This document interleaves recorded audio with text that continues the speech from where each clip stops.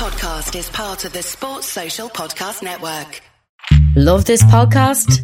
Support this show through the supporter feature from Acast. It's up to you how much you give and there's no regular commitment. Just hit the link in the show description to support now. The Two Footed Podcast is brought to you by EPLindex.com and our presenting sponsor, Liberty Shield. Liberty Shield is a VPN provider. A virtual privacy network allows you to go online, change your location, access things you're geo-blocked from while keeping your data safe.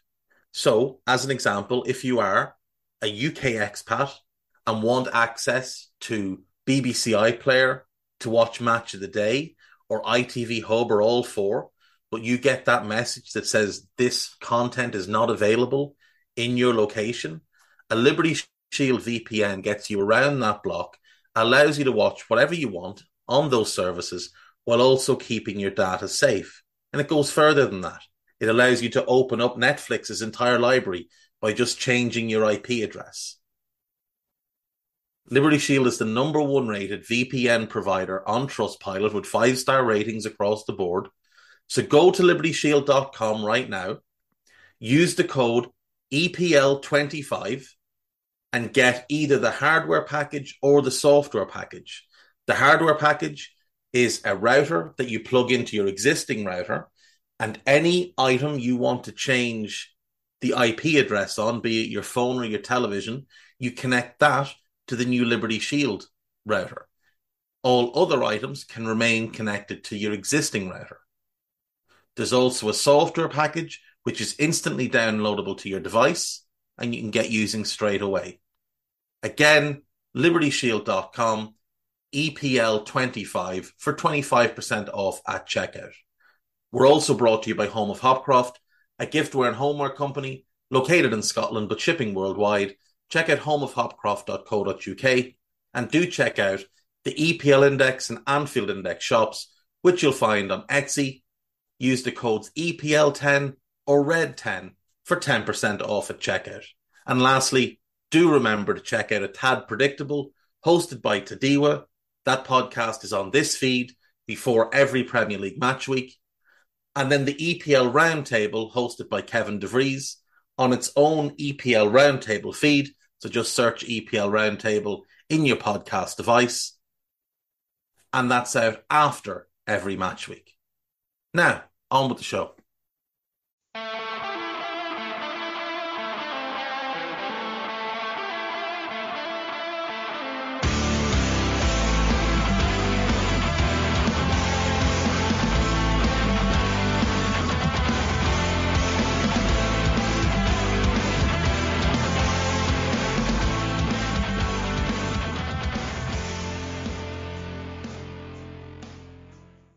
What's good, boys and girls? Two Footed Podcast. It is Monday. It is the 11th of September. I hope you're all well. The drastic heat seems to have gone away. It's a nice wet day here in rural Ireland, which is always nice. You know, we've got lots of lakes around. They produce lots of excess water and it just pisses back down on top of us. So, I didn't watch any football at all over the weekend. I watched a lot of rugby, didn't watch any football. Really enjoyed the Rugby World Cup games.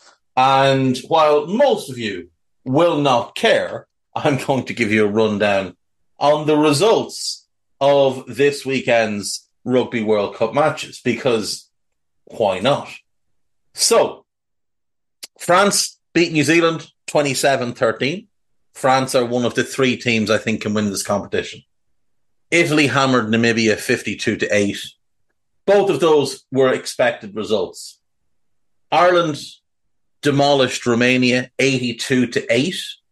South Africa beat Scotland 18-3.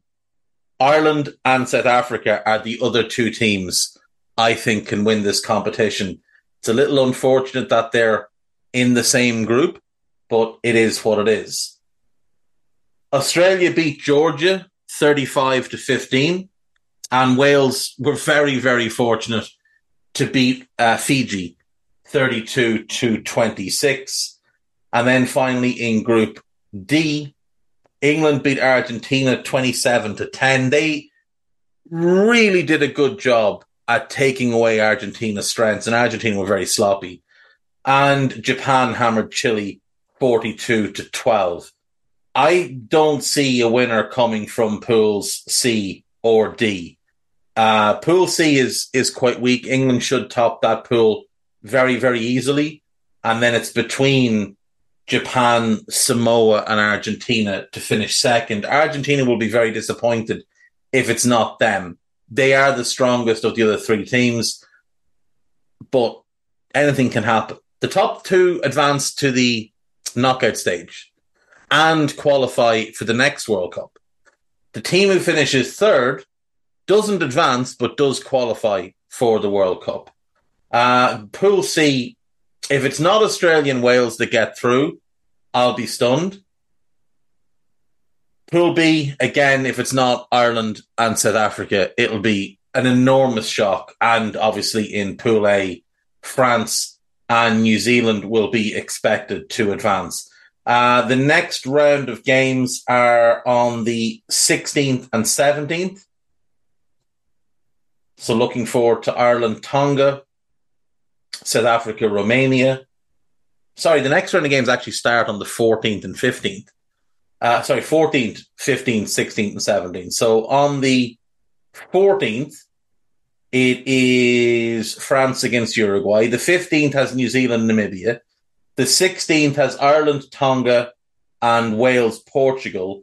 And then the 17th will have South Africa, Romania, Australia, Fiji, and England, Japan. So tough test for England, getting the two tougher teams in their group out of the way early.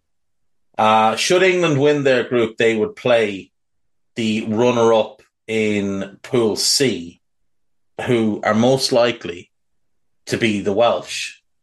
This draw has really hit the teams, the three best teams, France, Ireland, and South Africa, because two of them will meet in a quarter-final where realistically all three of them would have made the semi-finals had the draw broken differently. But it didn't, so it is what it is. I'm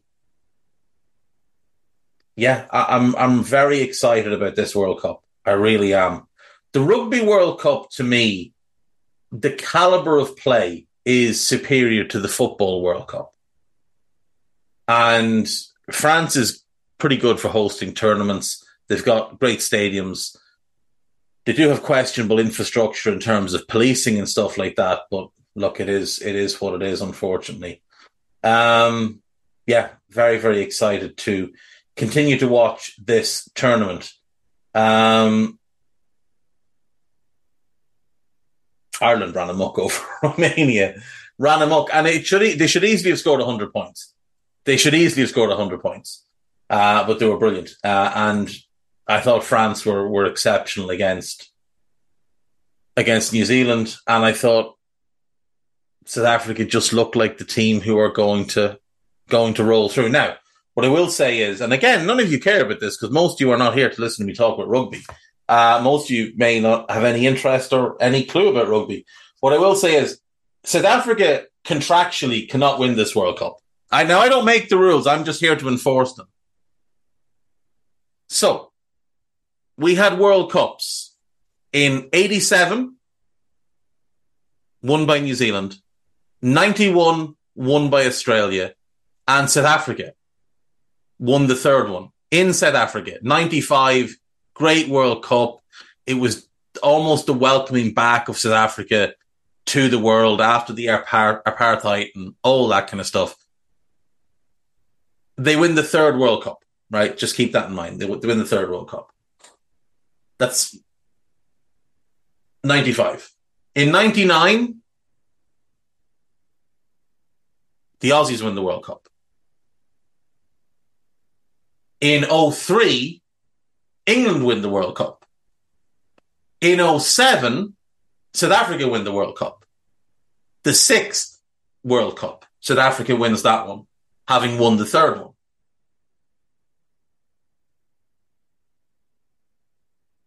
That's 07. In 2011, New Zealand win. In 2015, New Zealand win. And in 2019, South Africa win. The 9th World Cup. So they won the 3rd, the 6th, and the 9th World Cups. So they can't win it again until the 12th World Cup. That's just how it is for them. They are legally not allowed to win this World Cup.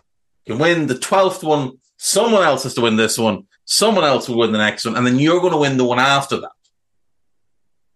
In 2031. That's your next World Cup. Every 12 years, you win the World Cup. That's how it is. 95, 07, 2019, 2031 is your next World Cup. So Ireland or France should win this World Cup. On to football. And today we are predicting this season's Premier League. So as I was doing this, I was kind of breaking teams up into groups, like teams that I think can get a top 4 finish. And I have 7 teams that I think could finish in the top 4. I've got what I think is a fairly nailed on top 10. Then I've got a group of 4 that I think won't make the top half, but won't be in the relegation battle. I've got 3 that I think will be in a relegation battle, but will survive. And then I've got 3 that I think will go down. So how this is shaken out, my top 4, what I finally zeroed in on for my top 4, I've got Manchester City winning the league for the 4th time in a row. And I think they'll do it fairly comfortably. In second place, I've got Arsenal. Finished second last year, spent 200 million. If they don't finish second, this season is a failure for them unless they win the European Cup or at least get to the final. So I've got Arsenal in second. I've got Liverpool third. I've got Spurs fourth. Now, the other 3 teams I had down that I think could make top 4, I've got Newcastle, I've got Manchester United, and I've got Brighton. I think Europa League football will put too much of a strain on the Brighton squad. I think Champions League football will put too much of a strain on the Newcastle squad. And I actually just think United will find new and exciting ways to make an absolute mess of it. And I think Spurs, with no European football at all, already out of the League Cup, can now focus completely on the Premier League until January, when the FA Cup starts up. And the FA Cup doesn't really hamper the schedule too much. So I've got City, I've got Arsenal, I've got Liverpool, and I've got Spurs, and they're my top 4. I've got Newcastle finishing 5th. I've actually got Villa finishing 6th. Now, I know they've got Conference League, and I know I didn't name them in the teams that I think can get top 4 because I don't think they can get top 4. But I think the Conference League is easier because, let's be fair, you're playing against teams that if your reserves can't beat them, you should probably be putting all of them on the transfer market come January. So I think Villa have an easier path. Now, they've had a weird start to the season. They've been demolished a couple of times. They've done a bit of demolishing. They've looked good. They've looked bad. But I do think Emery will get it right. I think there's enough talent in that squad. I've got them finishing 6th. In 7th, I've got United. In 8th, I've got Brighton.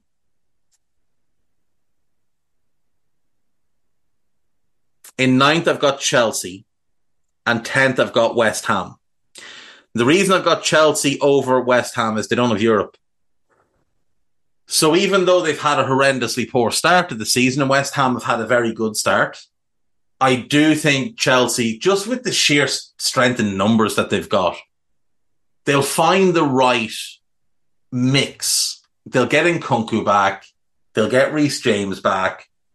And I think they'll find enough of a mix to start picking up points and moving in the right direction. I think Pochettino's a good manager.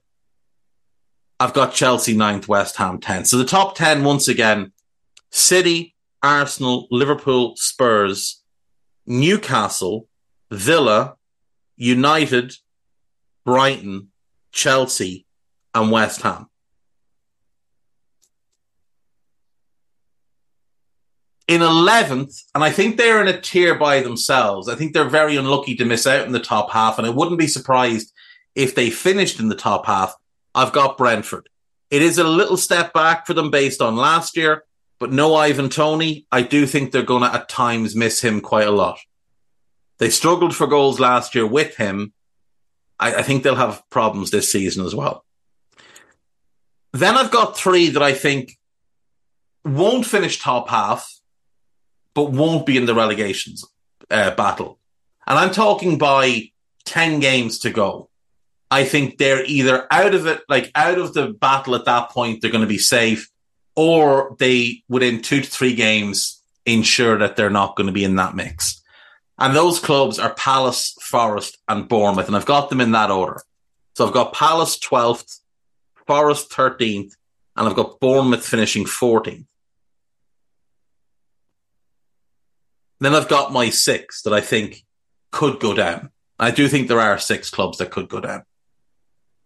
However, I do think there's 2 that are not nailed on, because I said that about Bournemouth last season and was obviously completely wrong.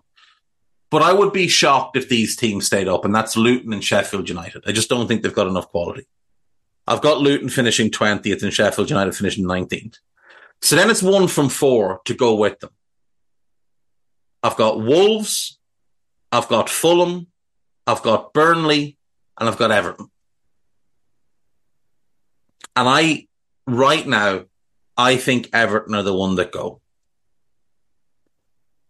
You look at the squads and how they're made up, and I think Everton, as things stand, are the most likely to go. But Fulham are losing João Palhinha in January. So much of their outcome depends on how they go about replacing him. Now, come January, they're also going to need to buy a striker, because this Raul Jimenez nonsense is not going to work for a full Premier League season. So I've got Fulham finishing 17th. I've got Burnley finishing 16th. I know they've had a tough start. I think Kompany will get it right. And I've got Wolves finishing 15th. And that's what I have. City, Arsenal, Liverpool, Spurs. Newcastle, Villa, United, Brighton, Chelsea, West Ham, Brentford, Palace, Forest, Bournemouth, Wolves, Burnley, Fulham, Everton, Sheffield United, and Luton Town. And that's how I see the Premier League playing out this year. I can't wait to be completely wrong about this. Somebody is going to be much better than we expected, and thus far it is West Ham. And somebody is going to be a lot worse than expected. And it happens every single year. Right now it's Newcastle, obviously. But you do have to factor in, they've had the toughest start by quite a margin. And I do think they improved a lot over the summer. And I do think they're going to be fine.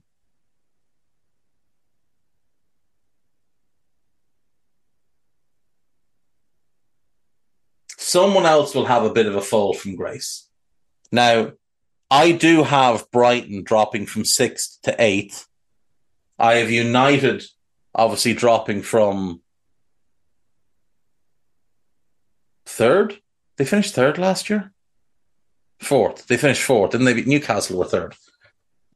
Or was it? I can't even remember already. Let's have a look. Yeah, Newcastle finished 4th. So what do you got Newcastle dropping off by 1 place? I've got United dropping 4 spots to 7th.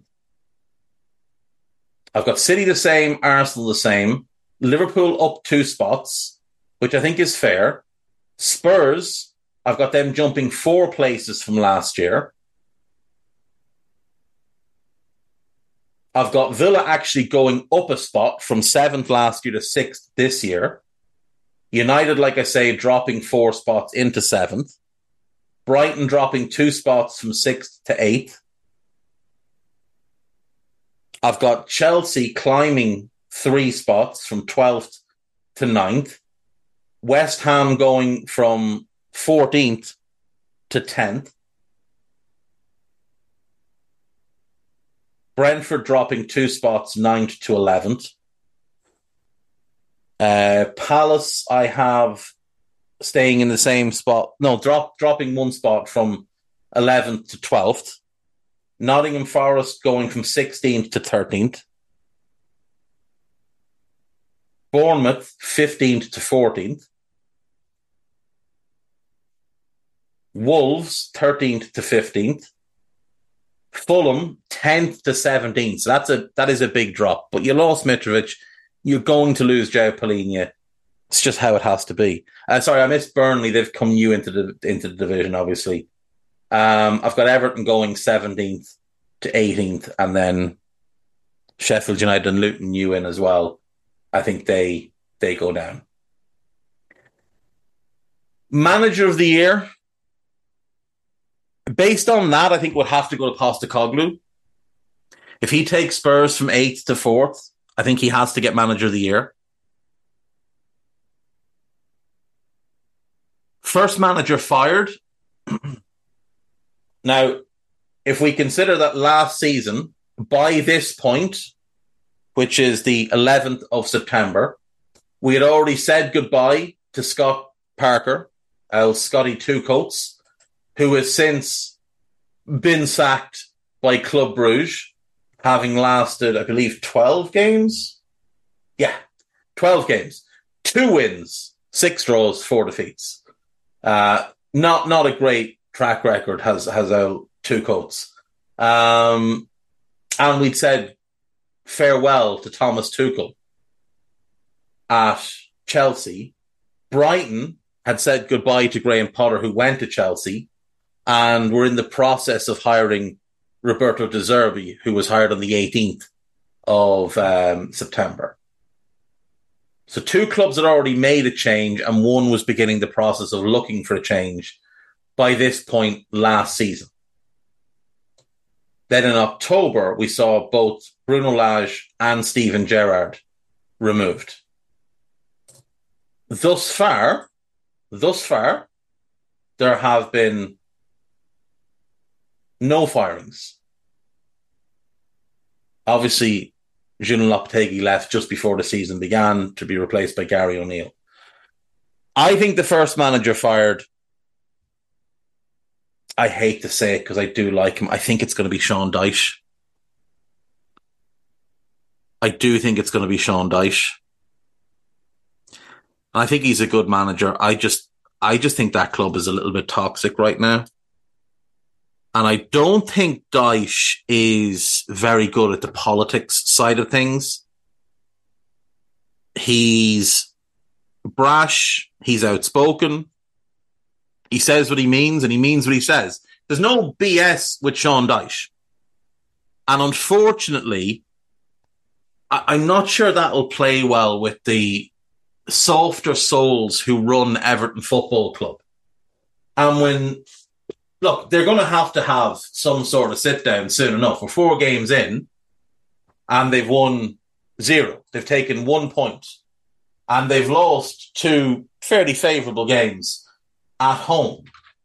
And if we look at their fixtures, it's not exactly an easy run. They're home to Arsenal, away to Brentford. That's 2 very tough games. Then they get Luton at home, and that's a must win. If they don't win that one, I wouldn't be surprised if he's fired after it. After that, they get Bournemouth home.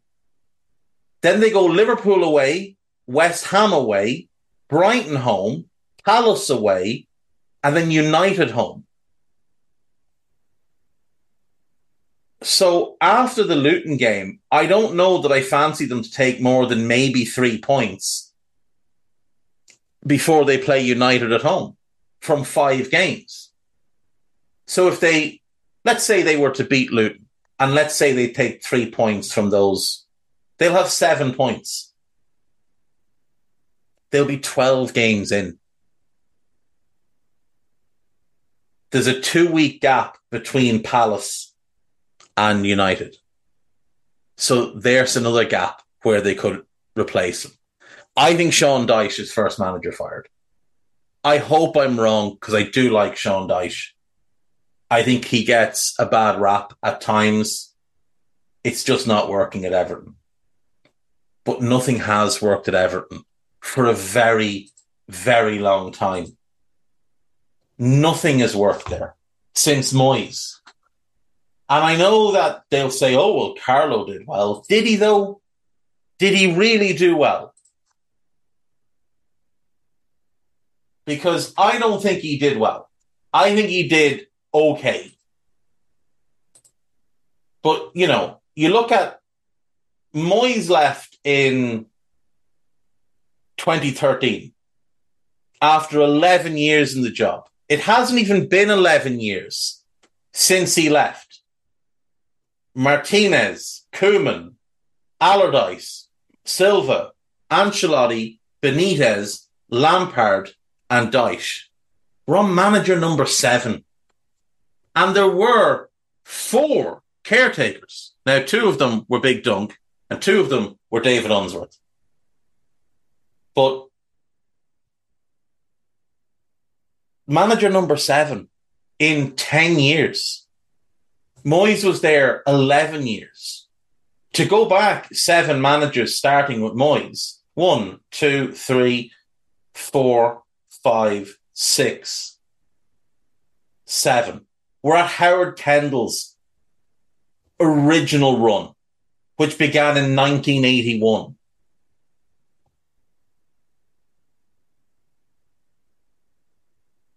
I tell a lie. We start with Colin Harvey in 87, who replaced Howard Kendall. Harvey himself was then replaced again by Kendall, who'd come back for a third bite at it in the late 90s. But Everton are approaching 30 years. Like, the end of this season, that'll be 29 years with no silverware. 29 years with nothing. Nothing. They're one of the biggest clubs in the country. And I know other clubs have gone long stretches. Newcastle, for example, haven't won anything since the 50s. But Newcastle didn't have that level of success that Everton did. Newcastle were never consistently one of the better teams in the country. Everton were. In the 60s and early 70s, they were outstanding under Harry Catterick. In the 80s, they were the second best team in the country, maybe the second best team in Europe for a stretch, behind Liverpool. 2 league titles, FA Cup, Cup Winners' Cup. All they've won since is the FA Cup in 1995. Another one that they won the Charity Shield the same year. Nobody cares. Like, that's one FA Cup since the last league title they won was 1987. But 29 years.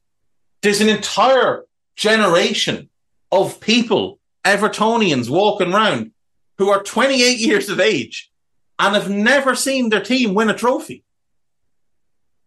They're Everton Football Club. It's a scandal what's been done to them. And I know they've got the stadium to look forward to.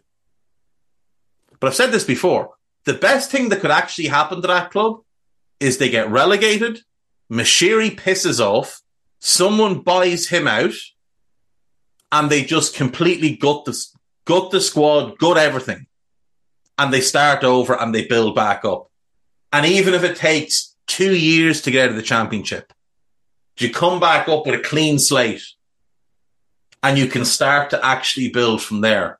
You get rid of all the high-earning, underperforming dross that doesn't care about the football club. You build a club in the manner of Everton Football Club. You build a club that deserves to be called Everton Football Club. And unfortunately, I don't think Sean Dyche will be the manager to do it. So yeah, Sean Dyche, first manager fired. Player of the year. I don't think he was the best player in the country last season. I don't think he'll be the best player in the country this season. But I do think Erling Haaland is going to win player of the season again. Because he's going to score a boatload of goals. And because most people only watch highlights, they'll look at it and go, oh, well, he must have been brilliant. 36 goals in 35 games last season. That means he was incredible. Scored in every game. He must have been brilliant. But he wasn't. There's 20 stinkers in that 35 games. Just because he scored a goal or two in a game doesn't mean he played well. Watch games without goals and you see how a player has really played. You see how a team has really played. You see the actual match. If you watch a game without the goals, you get a far better picture of what has taken place. He's got 6 already this season. It's ludicrous. It's absolutely ludicrous. But yeah, Erling Haaland to win player of the season. Young player of the season. I'm quite excited for. I think there's a couple of options. So I'm fairly certain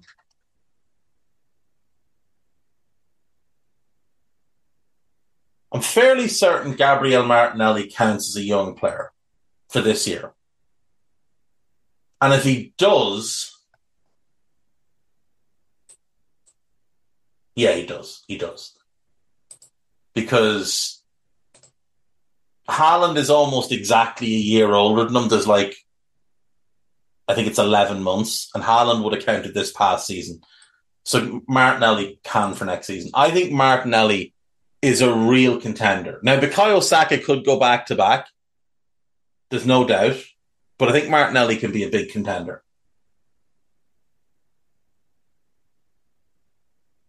I was looking at Enciso and thinking it could be him. But I don't know the severity of the injury. I generally would use premierinjuries.com for injury updates. And they say the potential return is the 25th of November. But some people have suggested that it's an Achilles, or that it's a patella tendon injury. If it's a patella tendon tear, that's him out for the year, and next season is going to be a slog for him to try and get back to his best level. Evan Ferguson, though, is a real contender to win Young Player of the Year this year, and he might get a lot of buzz behind him because he's a big number 9. Chelsea have 400 players who could win it. I don't think any of them will. Depending how he comes back from the injury, Michael Olise is a name to keep an eye on.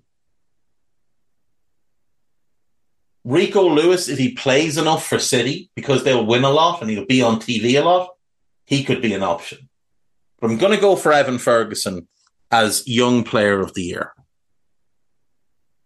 Because, again, as with Haaland, even if he doesn't play well, but he scores, people are going to just assume that he's played well.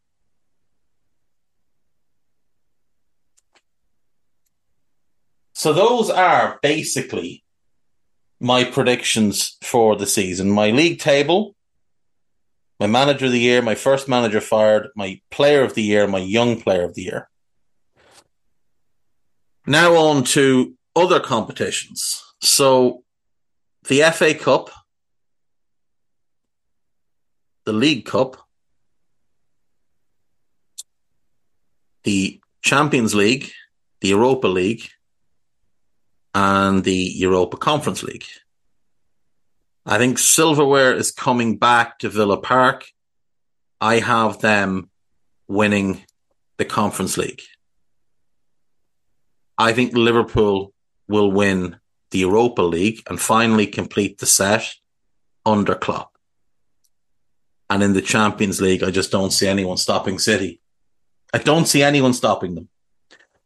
So I've gone for City to win the Champions League. To me, they just look like a class above everybody else. When I look at the other leagues around Europe, Bayern, they came close to really pulling off a brilliant summer if they'd landed João Palhinha and been able to land Armel Bella-Kotchap. Both of those deals fell through. Now, Bella-Kotchap's gone on loan, so that's him off the radar for them for this season. But they'll go back for Palhinha in January. If they add him then, they'll have a chance because they've got a ton of attacking talent, obviously centered around Harry Kane and Jamal Musiala.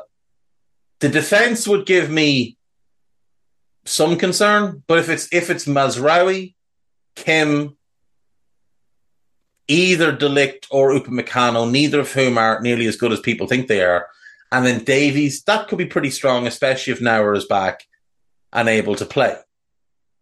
Then you go Palhinha and Kimmich in front of that, Musiala as the 10, Sane and Coman would be my choice out wide, and then Harry Kane up front. That's what I would look to do with what they have, if they can land Palhinha. But I don't think as currently constituted, they hold any kind of real threat. I don't think any of the Serie A clubs do either. Milan have definitely improved. I still think City would beat them comfortably. I think Inter got worse. I think City would beat them comfortably, though the final was obviously quite a close affair. And I think Napoli got worse. I think they got worse in terms of their players by losing Kim and not replacing him with a ready-made addition. And I'm just not keen on the new manager. So I think Napoli will struggle to match them. And then there's the two big clubs in Spain. You've got Real and you've got Barca. Barca on paper can put together a team that could trouble City. You've got Marc-Andre Ter Stegen in goal. He is outstanding. He is absolutely outstanding. Cancelo at right back, Balde at left back. Now, can Cancelo play against City in the Champions League? I don't know. Somebody let me know what the situation is there. In the middle, you've got Araujo, that big, dominant, powerful, front-footed defender. And next to him, you've got Jules Koundé, that smaller, better man marker, good cover defender. That as a back four could be strong. Defensively, it gets stronger if Koundé goes to right back and Christensen comes in to play next to Araujo. Up front, you've got Lewandowski, who's obviously just guaranteed goals. You've got João Felix in on loan. You've got Rafinha. You've got Ferran Torres. Lamine Yamal, the young 16-year-old, looks like a star. There's decent options up front for them. The concern I have is midfield. Now, I love Ilkay Gundogan. I think he's a phenomenal player. So you've got him. You've got Frankie de Jong. You've got Pedri and you've got Gavi. So you've got four really good midfielders. Really good midfielders. I just don't know that any of them are good enough and mobile enough at protecting the defence. Gundogan can protect a defence as that sitter, but you lose what he offers going forward and he's not the most mobile. Frankie's quite lightweight. Pedri's lightweight. And Gavi, he's tiny. He will give absolutely everything. He's like a little wrecking ball, but he does bounce off people. So my concern with them is the lack of a real holding midfielder. I know they signed Romeo. Oriol Romeo is not a Barcelona caliber player. It's a small squad as well. And I do have concerns over injuries. As for Real Madrid, I'm not overly keen on anything other than the midfield. I think they've got the best group of midfielders in the world. Jude Bellingham, Toni Kroos, Luka Modric, Eduardo Camavinga, Fede Valverde, and Aurelien Tchouameni. I don't think anyone can match them in the middle of the park. But with Thibaut Courtois out for the season and Kepa in goal, that's a mediocre goalkeeper. I don't like any of the right backs at the club. The best left back at the club is David Alaba, who's also the second best centre back. And if he's needed at left back, then you've got to pair Militao, who I do like and is their best centre back, with Antonio Rudiger, who I just don't like at all. I just don't like him at all. Now you've got Nacho, he can step in. You've got Dani Carvajal, he can step in. You've got Fran Garcia, he can play. You've got Ferland Mendy. So if it's Mendy left back, Alaba left side centre back, Militao right side centre back, then it's only really the right back position that's a weak point in the defence, other than the goalkeeper, obviously. The problem is I think they'll play Militao at right back quite a bit and play Rudiger, and Rudiger to me is a train wreck. Up front, obviously Vinicius is incredible. He's one of the best players on the planet. Rodrigo is good. But after that, I'm not a huge Brahim Diaz fan.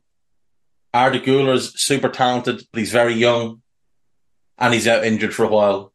There's no recognisable 9 other than Joselu, who's, with respect, not nearly good enough to be playing for this club.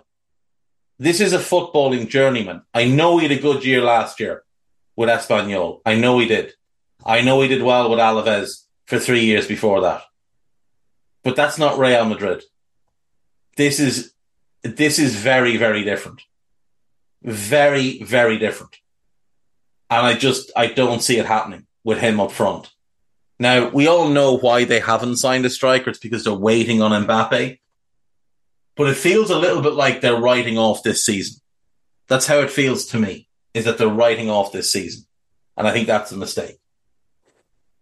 We'll see what happens. They might add a striker in January. Maybe they find someone on loan. But for now, I don't see them as a real threat to City. United are not a threat. Newcastle, in a one-off game, Newcastle could cause them problems by spoiling a lot. But with the new rules around added time, the game will end up in 140 minutes. And Arsenal will soil themselves because that's what Arsenal do. So I don't expect Arsenal to be any real threat to them either, even though Arsenal should advance from their group in the Champions League. So I think City win the Champions League. In the League Cup, I am going to pick... Let's see.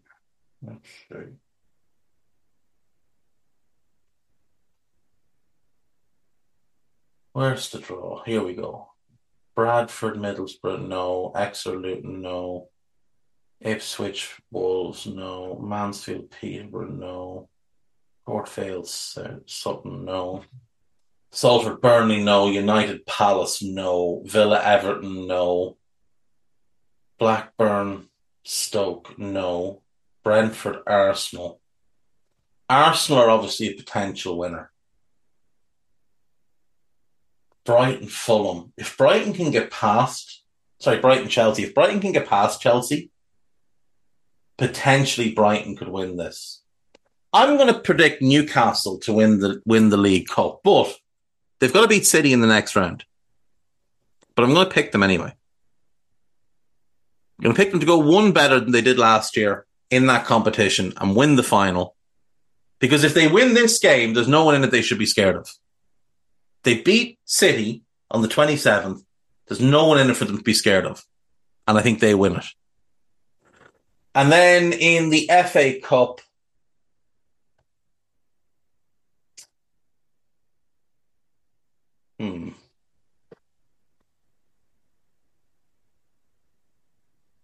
I don't think City will do the treble again.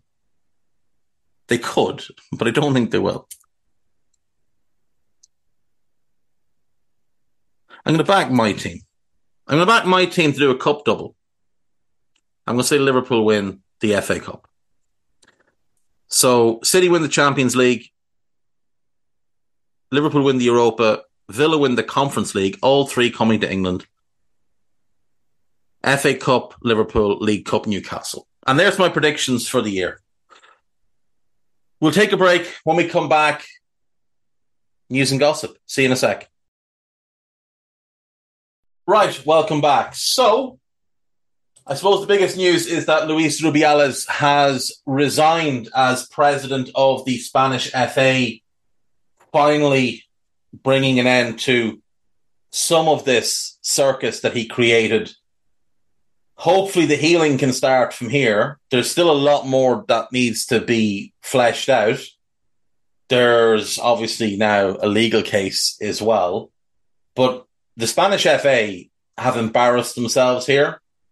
And you would hope that they can realise the errors of their ways and go about rectifying some of the issues. Steve Clarke says Scotland versus England will gauge Scottish progress. The Republic of Ireland are, well, not very good at all, and pressure is starting to build on Stephen Kenny. I don't see him being the Ireland manager past this qualifying campaign. He's been unfortunate with injuries and COVID and different things, but it just hasn't worked. But what he has done, and I'll always be happy to give him credit on this, the results haven't been good. Right? There's no way around that. Stephen Kenny, as Irish manager, the results have not been good. But he has brought along a lot of young talent. He's won 10 of 36 games, to give you just the actual numbers.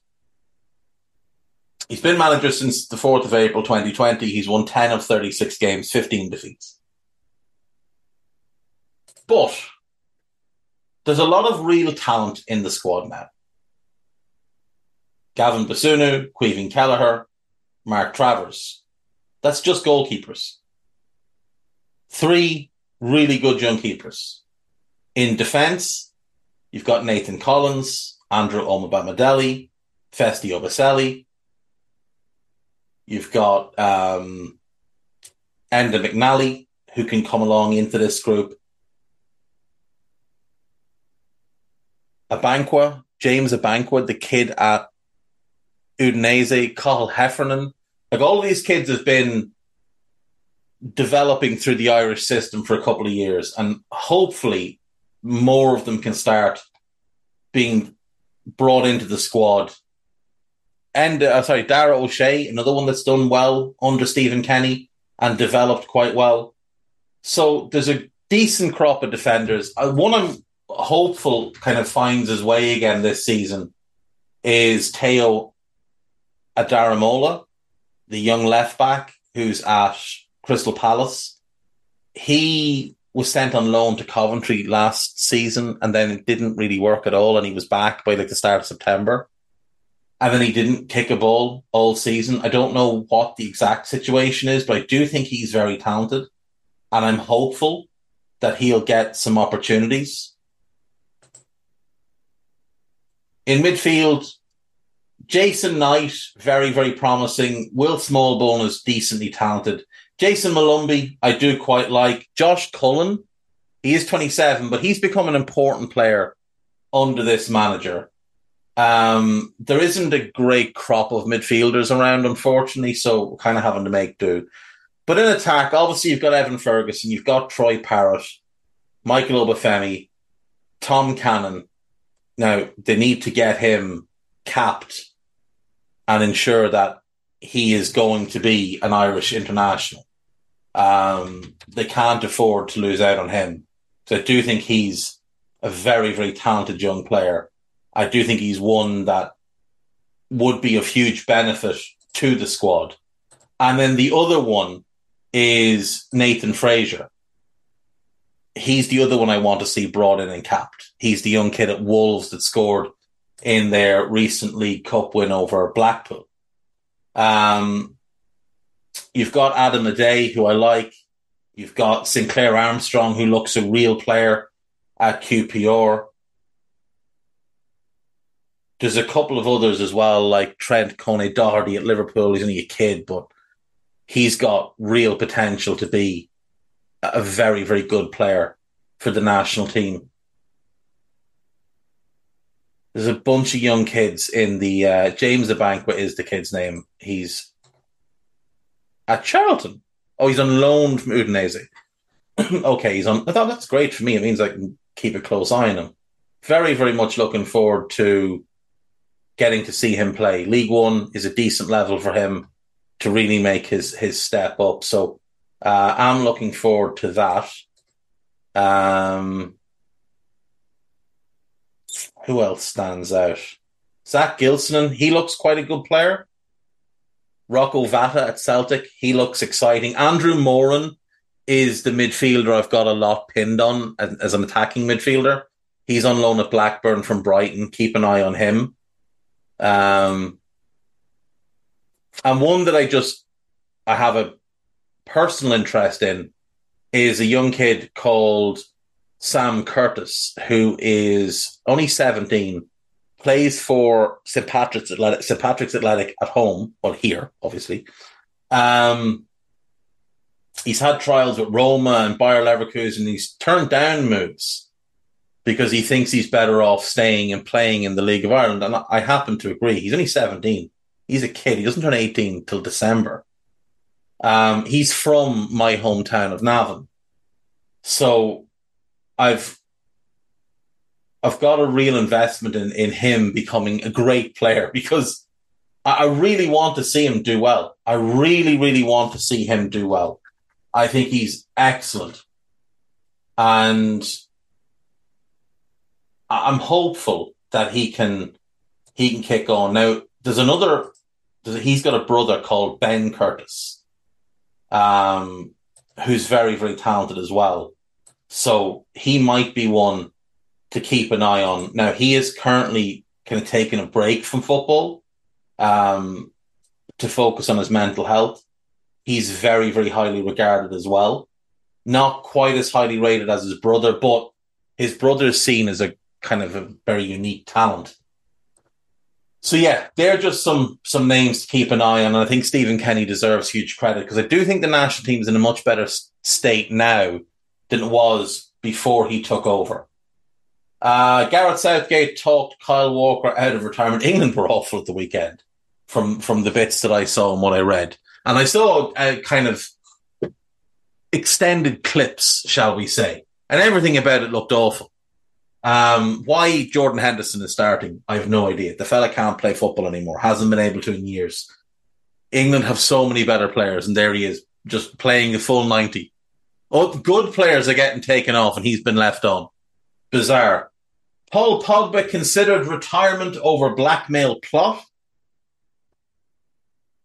Rob Page is under pressure as Wales face a vital tie in Latvia. There's a really good piece by Phil McNulty about the Scotland-England rivalry, so do check that one out.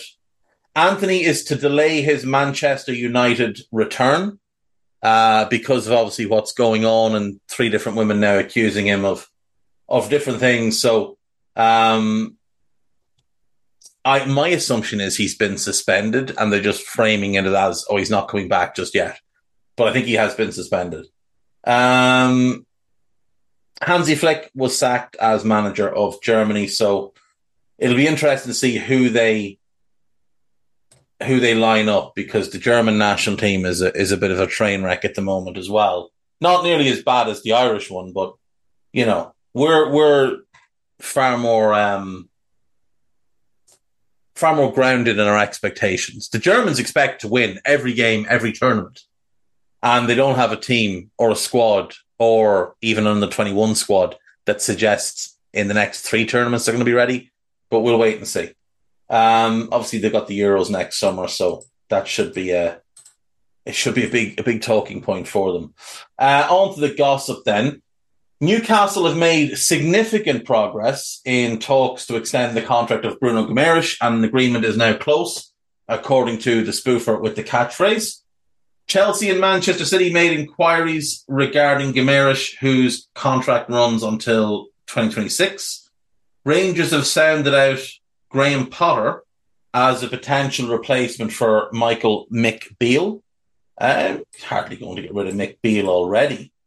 Brought him in, spent a bowl of money, hasn't gone badly, hasn't gone great, but I would imagine Mick Beale sees out the season. I don't see reason to fire him now. I don't think you react that way this early. I mean, I know they've lost twice in the league. The upset against Kilmarnock, and then they lost Celtic. But Celtic are just better than them. You know, they're still in the League Cup. They went out of the Champions League, but they went out to PSV Eindhoven, who are a better team than them. And they're in the Europa League. The Europa League. And they should progress from that group. They should progress over Sparta Prague and Aris Limassol. So I don't really think you react by firing them now. Arsenal and Liverpool are among the clubs tracking 18-year-old Norway winger Antonio Nusa, who rejected the chance to join Chelsea late in the window. So it says he's got good head in his shoulders, very much career-driven, superb young player. Huge talent. Only 18, only turned 18 in April. So very, very young, but very, very talented. Adrien Rabiot has ruled out a return to Paris Saint-Germain and is happy at the Italian side. I don't know that he'd been linked to Paris Saint-Germain, but, you know, it's always good for him to rule it out. Yuri Tielemans is unhappy at his lack of playing time for Aston Villa, having joined the club from Leicester in the summer. The situation is not pleasant.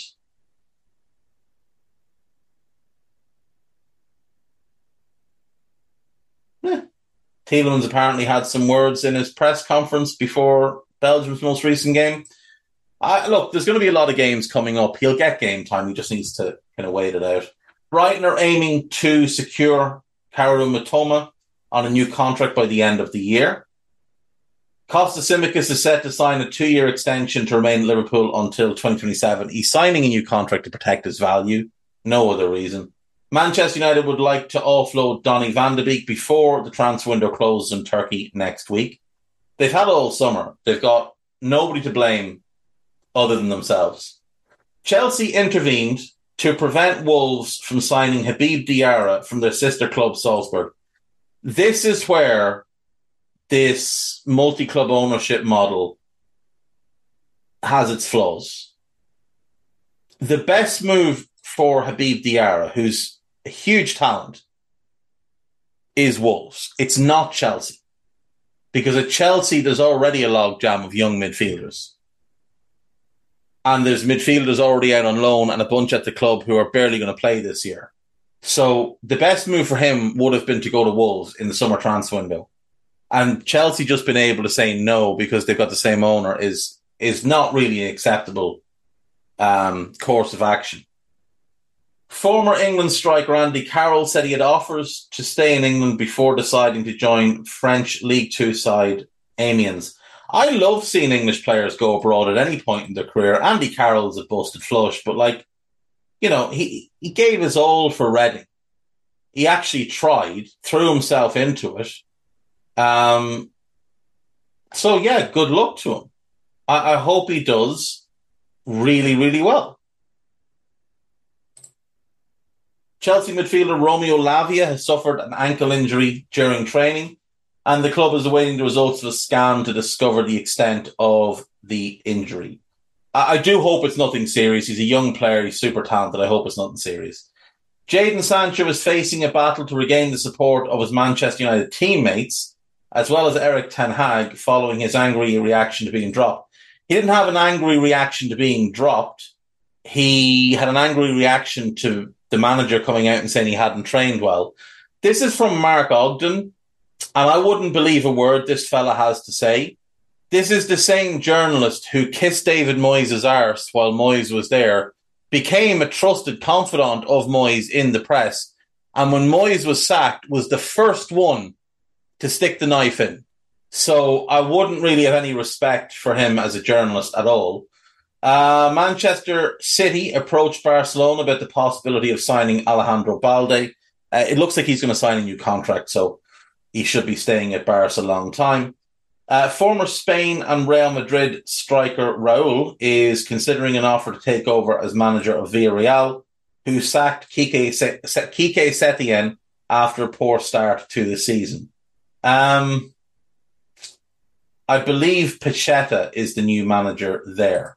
I'm sure it'll be confirmed as we go through these days of gossip. Borussia Dortmund plan to launch a fresh move to re-sign Jadon Sancho in January if he fails to make peace with Erik ten Hag. Arsenal are currently planning talks with Martin Odegaard over a new contract. And you know that Odegaard has looked at the Rice deal and he's looked at the Saka deal and he's rubbing his hands together because he's going in to ask for more. He's asking for more than both of them because he's older and more proven than Saka. He's better than Rice and he's the club captain. Real Madrid are interested in signing Julian Alvarez. Must be time for Julian Alvarez to get a new contract at City. Saudi Pro League Director of Football Michael Imanello says the league will close no doors in its pursuit of Mohamed Salah. It's such a funny thing. He's the Director of Football for the league. So he's the PIF's appointed person who basically kind of handles as many of the deals as possible for the Big Four. So at the moment, there's obviously people saying, oh, well, it's not just Al Ittihad, but Al Hilal will have interest in him next summer as well. That's fine. That doesn't mean more money for Liverpool. That means more money for Salah. So what will happen is those two clubs will bid against each other for him to sign a contract with them. But only one of them will be allowed bid to Liverpool because only one club, well, only one organisation actually makes the bids, which is the PIF. So yeah, this is brilliant. Al Ittihad looked at Richarlison as an alternative to Salah. I have a sneaking suspicion that might be his agent planting that story because he's going to look like he's got a tough time getting back in the team. Rodri has said football authorities need to take control of the exodus of players to Saudi Pro League. I look forward to Rodri making the move in 4 years. Chelsea are looking into strengthening the centre-forward options in the January transfer window with Ivan Toney, Ollie Watkins and Benjamin Sesko all targets. I think they end up with Sesko. I did see Sesko's goal at the weekend. It's a stunner. It's not as good as a similar goal scored by Davor Suker, though, many years ago with Real Madrid. From a similar spot, narrower angle, a little bit further out. And obviously it's not as good as a Van Basten goal, but it's a hell of a goal. It is a hell of a goal. Juventus striker Dusan Vlahovic could be available in the next transfer window. He's been available in the last one and the one before, so it's possible. Scotland's charge to the brink of Euro 2024 could persuade Harvey Barnes to change his international allegiance away from England to join Steve Clarke's squad. I didn't realise Harvey Barnes was eligible. His maternal grandparents were born there. He's only played for England once. He came on for, was it 14 minutes? 14 minutes plus stoppage time against Wales. If I was him, I'd jump at that. I'd jump at that and go play for Scotland. You're only 25. That's a very talented Scotland squad. Some really good young players there. You've got Kieran Tierney, you've got Nathan Patterson, you've got Aaron Hickey. Obviously, you've still got Andy Robertson. You've got Calvin Ramsey to come into that. So a lot of good young defenders. Not as many good young centre-backs, but there's a few. There's a few. Kerr Smith is one to keep an eye on. Midfield, you've got McTominay. You've got Billy Gilmore. You've got Lewis Ferguson. Hayden Hackney will come into that group as well. Elliot Anderson will come into that group. David Turnbull is very good. Up front, it's not great. It's not great. You've got Che Adams. I do like Ryan Christie. Obviously, Callum McGregor is another one in midfield. The attacking options aren't great, so he would automatically walk in and start for them. And I think he'd do quite well. I do. Paris Saint-Germain midfielder Julian Draxler has agreed to join Qatari side Al Ahly. A decent move for him. He retired years ago anyway. Newcastle will open talks with Fabian Schär over a new contract. Liverpool are lining up a move for Andre in the January transfer window. Former Arsenal boss Arsene Wenger rejected the chance to sign Federico Valverde, who is now valued at 100 million, in 2016 before he joined Real Madrid.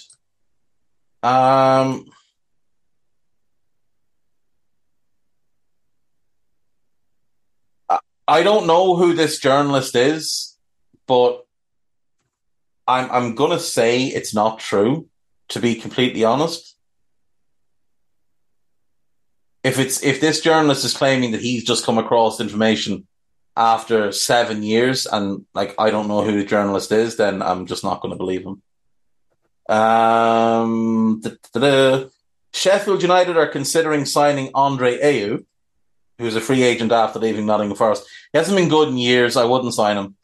Jamaica striker Andre Gray, formerly of Watford and Burnley, is set to sign for Saudi Arabian side Al Riyadh on a free transfer. Okay, fair play. And then the final day's gossip. Liverpool boss Jurgen Klopp wants Naif Agard, but will face competition from Manchester City. No, he won't, because City have Gvardiol and Aki as their left-footed centre-backs. They're not going to sign another. I do very much like Naif Agard. If he can stay fit this season, I'd be all in on that move.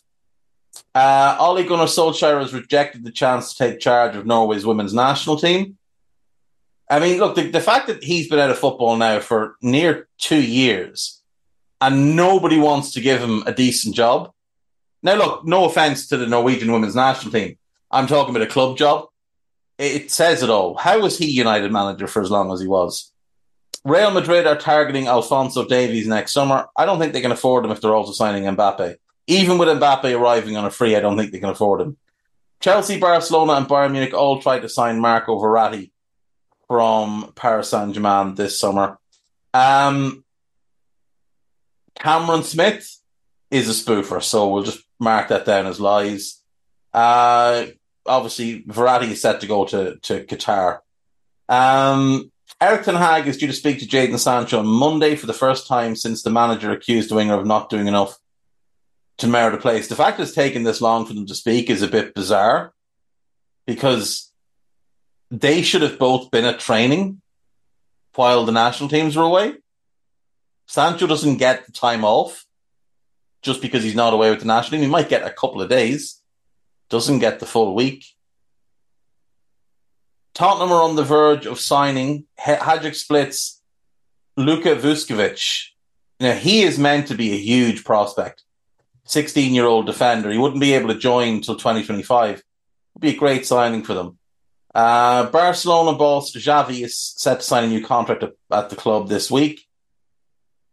Aston Villa are keen to sign Alex Baena from Villarreal. I think that's just a lazy link because he played under Emery. Inter Milan rejected approaches from Liverpool, Newcastle and Chelsea for Nicolo Barella. No, they didn't.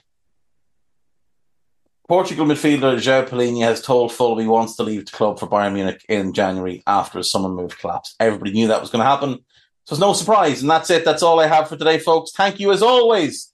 I will see you tomorrow. Bye-bye.